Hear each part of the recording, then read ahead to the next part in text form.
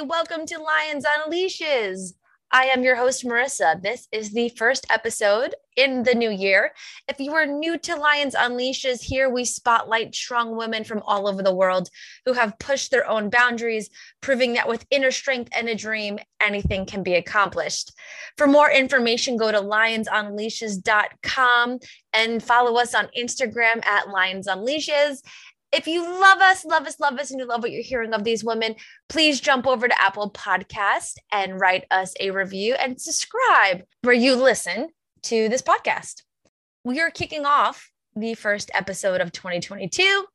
Is Sahar Kashur, based in Los Angeles, California, is a technical animator at Walt Disney Animation Studios. She leverages her hybrid background in both art and computer science engineering to develop immersive experiences while infusing art and storytelling. She was previously a Walt Disney Imagineer and worked as a studio animatronics/robotics engineer to bring beloved characters to life at Disney theme parks around the world. Her newest work is a film called Enchanto that came out on Thanksgiving and is working on TV shows such as Zootopia Plus and Baymax, and a short, all coming to Disney Plus.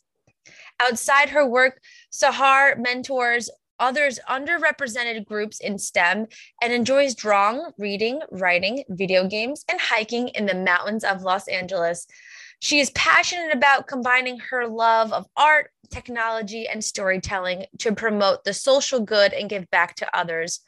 Ultimately, she hopes to use technology as her medium to share her stories and creativity to invoke a positive change in the world.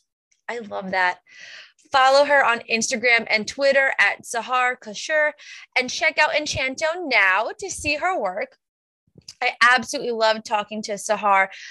We talked about the influence of storytelling, how animation and robotics engineering collaborate, within the films and park experiences. And then we go into some math, and Sahar represents 26% of women animators in the entire country. I know, nuts. And we get into that as well. I can't wait for you to listen. Now, with that said, enjoy today's episode.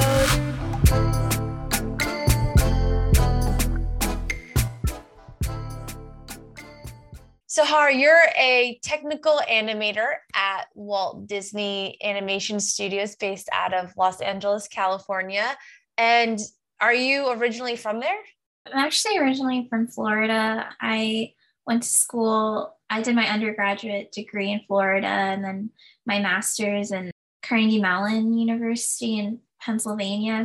And then I went to California for work. So kind of like hopping across the US, but it's been, now I'm based out in Los Angeles. So, yeah. How is it living on the West Coast and the East Coast and the cultures and everything like that? Is it hard to adapt to, or what are your thoughts on that? I definitely felt like, because I grew up in Florida, so there was definitely that like sunny weather and kind of the things that I had in Florida. Like there was definitely like a culture change from that, and then going to like grad school in Pittsburgh, where it was like a lot of hustle and bustle and like riding the like buses and everything, and having a culture change from like going from commuting and such with like without a car and stuff. So I definitely like got wind of a lot of those kinds of opportunities and being away out of state. And then going to the West Coast, I definitely feel like there is like that another culture change too, and weather change. It was funny going from Florida to Pittsburgh, where I never had snow, and then going back to LA, and like the weather is different too. But I definitely think the people in the work environment where I had the industry out here in technology is what kind of called me out here, and having that opportunity to like work in these collaborative environments, especially like the Walt Disney Animation Studios is based out here. So it was I'm very thankful to have that opportunity to work in that field. What's your favorite place you've lived so far? I really enjoy actually living out here in LA. I feel like being kind of in the Burbank area, I have that environment of being able to go out to the mountains, and then I can like there, you can drive out and go out to the beach. So, and then there's snow like out there. So it's definitely really nice to have that environment of California and the environment to be so open to different opportunities. And then the work environment, I feel like I can experience that interdisciplinary art and tech world that I hadn't had before. And everyone is very gracious to work with and collaborate with. And yeah, I really like that feeling and that atmosphere. I don't know. So I've never been to California. The most west I've been is Arizona. And because I am from Long Island and have like that New York hustle, I guess you could say, is I would be like, I want to work really fast paced. And I feel like I'd be eager but at the same time, I also, as stereotypical as this is, can be like more relaxed. And I just feel like on the East Coast, we're really like freaking hyper for no apparent reason and like very just like crazy stimulated. As you just saw me, I said I had 4 cups of coffee and 1 slice of pizza. So I'm insanely jittery at the moment, but I feel like I want to be out there, but I'd be nervous that I couldn't adapt to the culture. I definitely can understand, like when I was up north, there was like a coffee shop on every corner, and it was really like a really kind of nice pace as well to experience. So I definitely think there's always like some kind of like, whenever a city for me, like where I find myself living in, there's definitely some adaptability there. But I think each city has its own like beautiful history or story behind it. And yeah. That's really optimistic. So what got you into animation, storytelling, illustration? I think ever since I was a young girl, I was always drawn to storytelling and really enjoyed creating. I was always trying to make something, create something. I kind of entered into engineering, and that became kind of the path for me. And then as I was working in STEM, I found myself always drawn to try to apply my artistic senses into it. And I became very passionate about combining art and technology together. So I ended up in my undergrad majoring in computer science, engineering, and art. And I love fusing that interdisciplinary nature together. And then when I did my master's, I was trying to see how I can apply that in the world of tech. And there were so many opportunities in like animation, robotics, video games, and tech. And I actually found myself drawn to Walt Disney Imagineering, which is where I started in my first Disney internship. And I was doing some design, and then I went to audio animatronics. So I ended up getting more of a robotics background. And then I pivoted into applying that into animation. So I feel like throughout these roles and like my trajectory, I've always just really enjoyed applying storytelling into it. And I think that's just something that just I feel like brings so much joy to everyone. I think are always drawn to like watching movies or playing games or seeing how we can connect with other people. So I think that's where like my love of animation really blossomed, is like, how can I make something really immersive for making experiences for other people that could bring them joy? Or how can I tell a story through a medium like animation? So I've gone through the Disney Institute for customer service, where we learned about Disney and the garbage can story, which I thought was like phenomenal. I don't know if you remember that or if they even taught that, but the 4 keys, about if you could say everyone's mission is to create happiness. So I think it's really, really interesting in the way that they go through what the internship program and what the university is like for their employees. And I can't even imagine what's inside that. I'm sure it was very educational.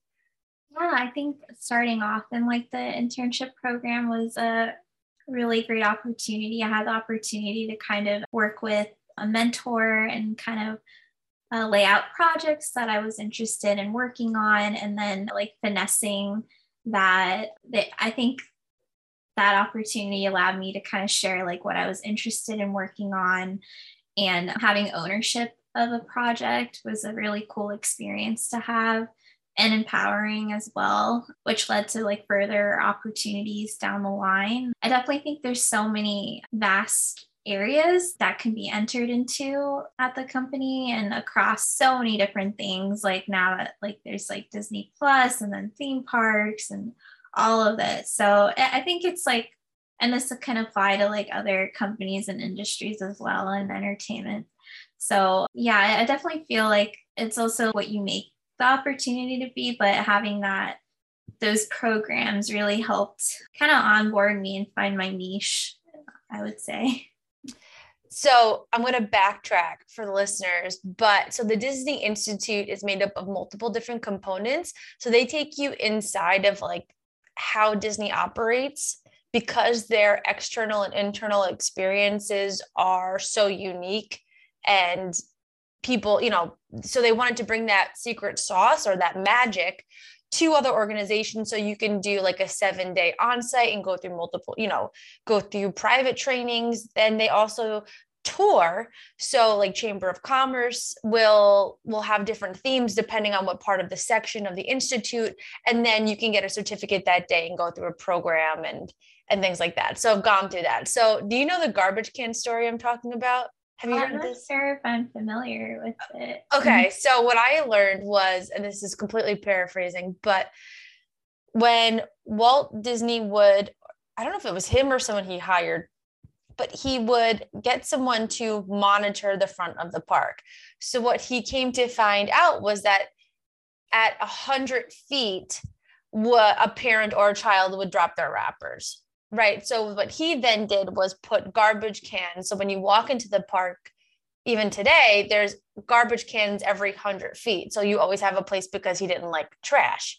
So he also was the first to make a cover for the garbage can. So traditionally, like at fairs back in that time, we've seen them where you just throw stuff in the basket and it overflows, but he didn't want the exposure of that because it lessened the experience and it was gross. So he actually worked independently with a garbage can manufacturer that where you now, like the flappy part of a garbage can that you can't see it, but he never patented it. So can you imagine being the first one to make a covered garbage can and don't patent it? Like, he does have the park though.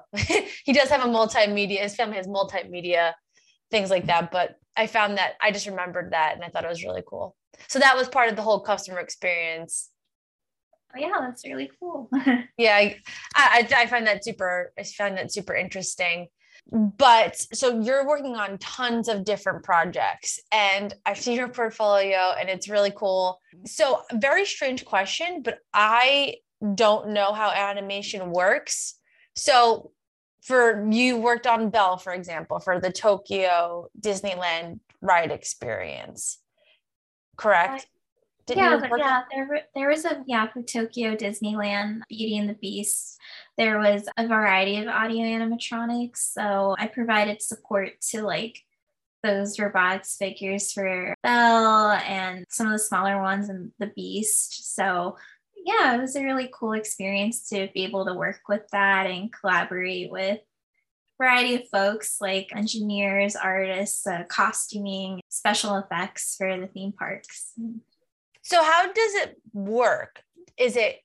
Obviously it's software first, but are you coding it? Are you using something like, are you actually building it in layers like I would in Photoshop in a sense? Like, can you kind of just take us through like a high level process of how animation is made? Sure. Yeah. In my previous role, when I was at Imagineering, kind of my role there, I was working as an audio animatronics programmer. So in that role, I will work with the folks from the animation studios.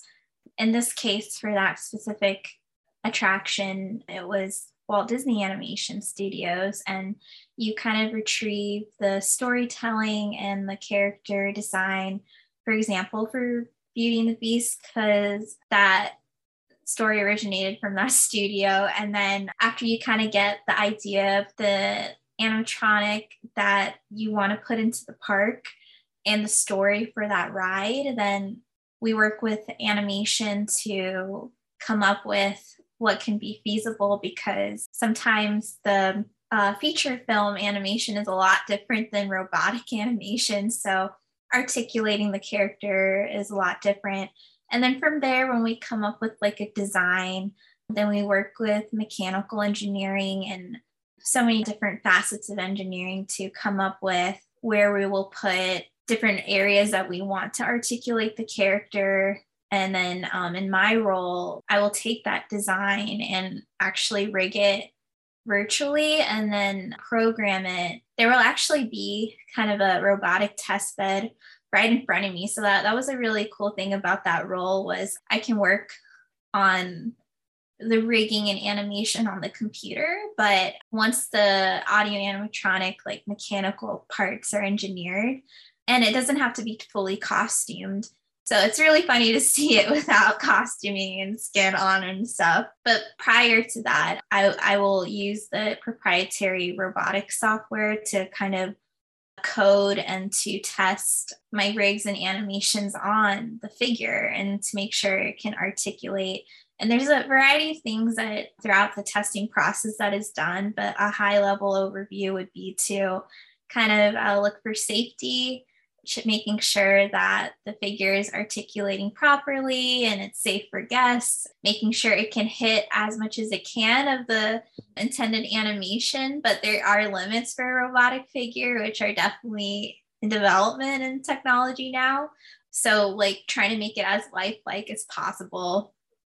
And then once that's done, another thing I would do would be install it in the parks overnight, which was a really cool experience. So that's figure programming installation, and that'll be actually put into the park. And that's where you really get to test the environment, because once we move it from the warehouse to the park, then it's a much different testing scenario. So yeah, I think there's definitely like a lot of phases of the figure, but from there, like costuming, we'll put it on and I have to like test it to make sure it works with costuming, because that's like another kind of a testing phase of that. And yeah, I think throughout there, we'll partner with special effects and other departments to really bring the character to life in the park. How long does that take from start to finish?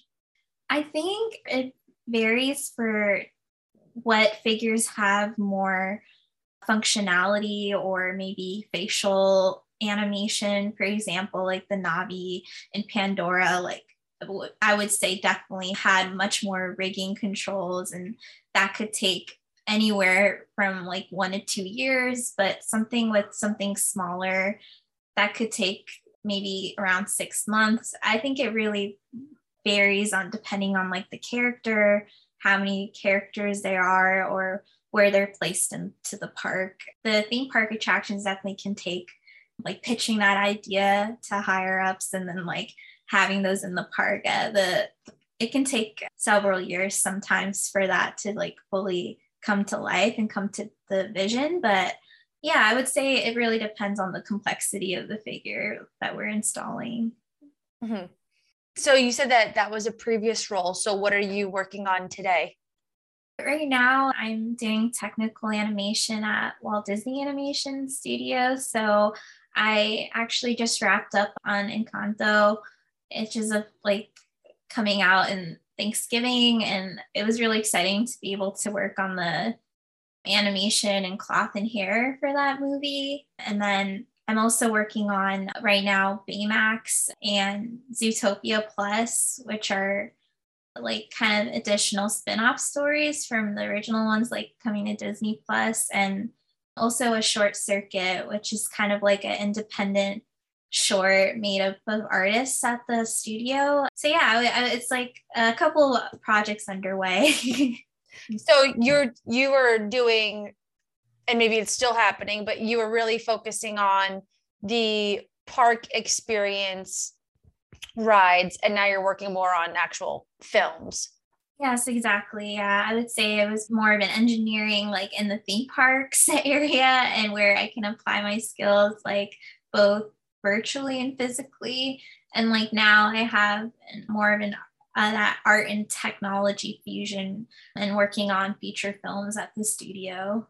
Do you like that more? I think both were really cool experiences. Like, I think I like kind of how I mentioned before, like with robotics animation, the figures can be very complex and there's a lot of innovation happening for audio animatronic figures, especially ones that are getting more lifelike, like the Marvel and the Galaxy's Edge figures. But at the animation studio, there's a lot more opportunity for things that to articulate a character fully and to not have that limitation of a mechanical product. So I think that both are super exciting in their own facets for sure.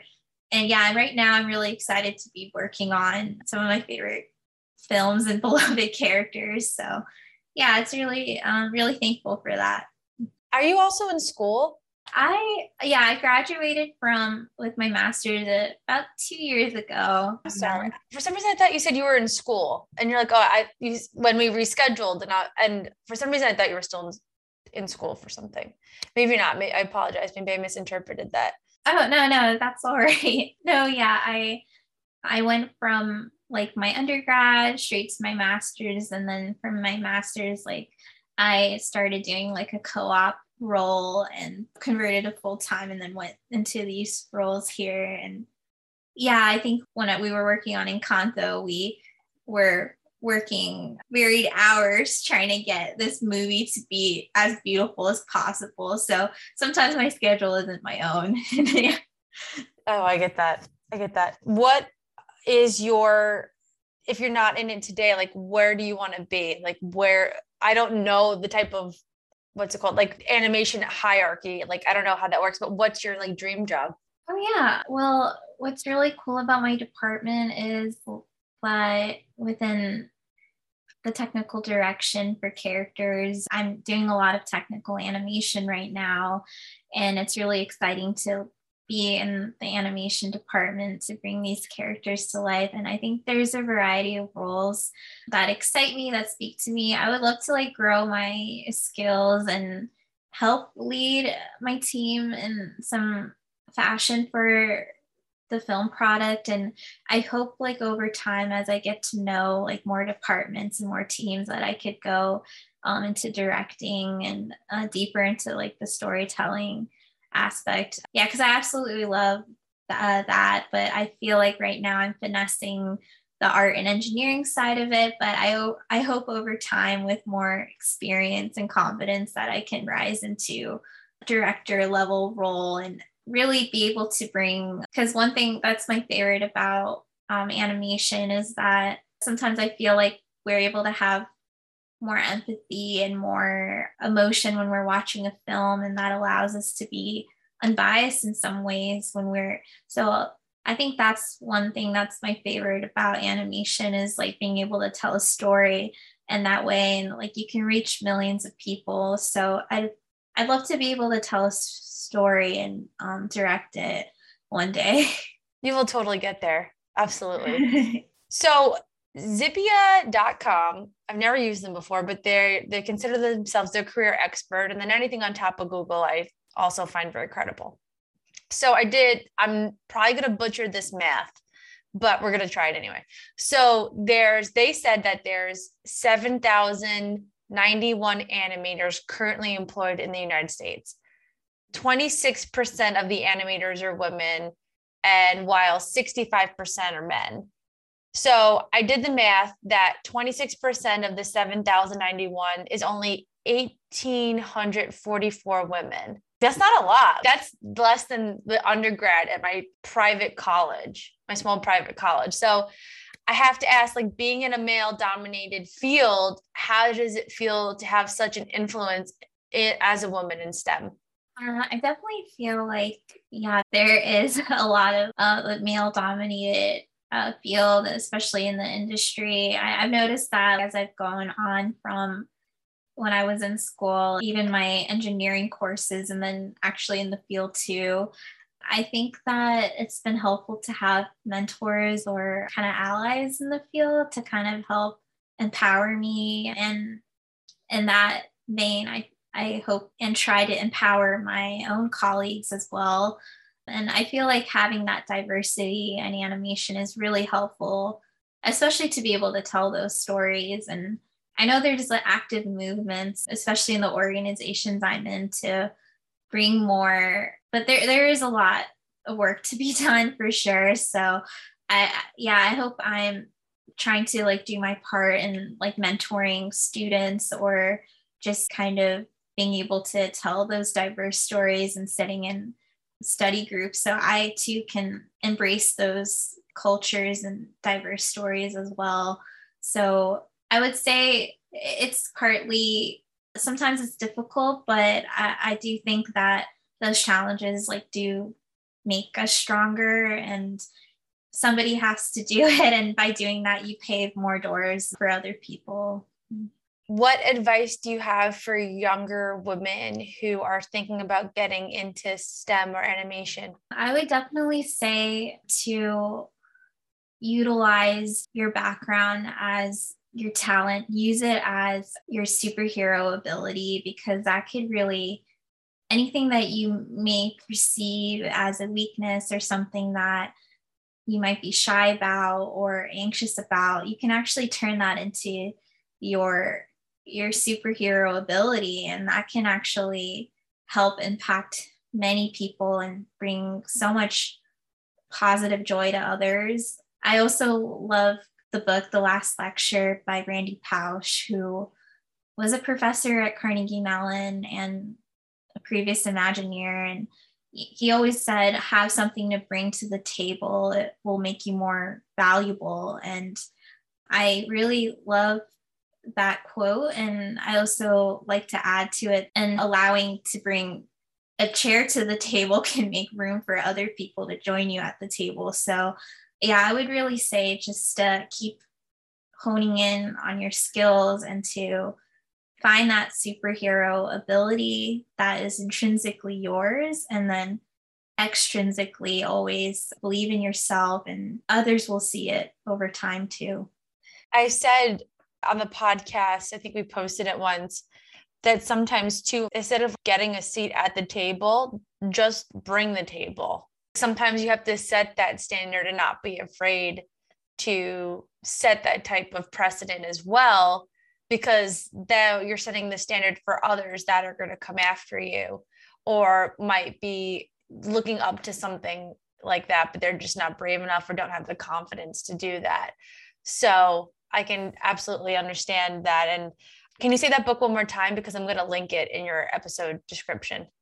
Oh, sure. It's The Last Lecture by Randy Pausch. And it was like the lecture that he had at Carnegie Mellon University. So yeah, it's definitely very inspirational, and I hope folks can check it out. Yeah. Who are your biggest influences? I was actually heavily inspired by Randy Pausch when I read his book, and that inspired me to work toward my childhood dreams, and then going to Carnegie Mellon and working toward Imagineering. I would also say my family is a really good source of inspiration, and I'm just very always inspired by like beautiful storytelling out there. I'm always very moved by stories. So yeah, I think there's a lot of love and gratitude there, and I'm very thankful for that. Was stories something like as part of your childhood?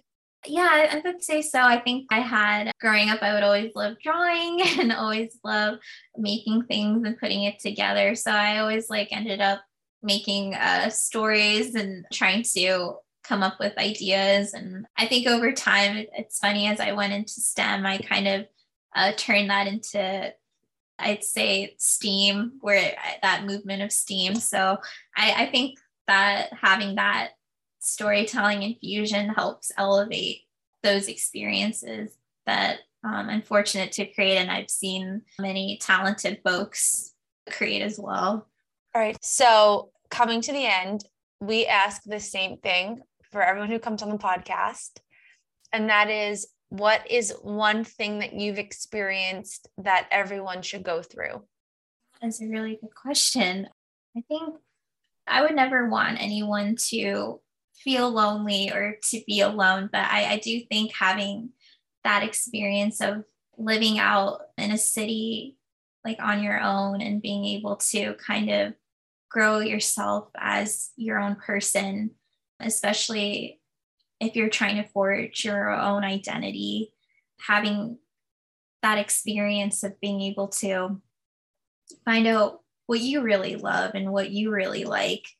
And that's something I'm personally on my own growth still as I'm growing. So I think having that experience is very important and can really help you grow into your own person. You can change your narrative. It's very powerful to have that. So yeah, I would say just being able to experience and create your own identity could be a very empowering tool in whatever field you're in.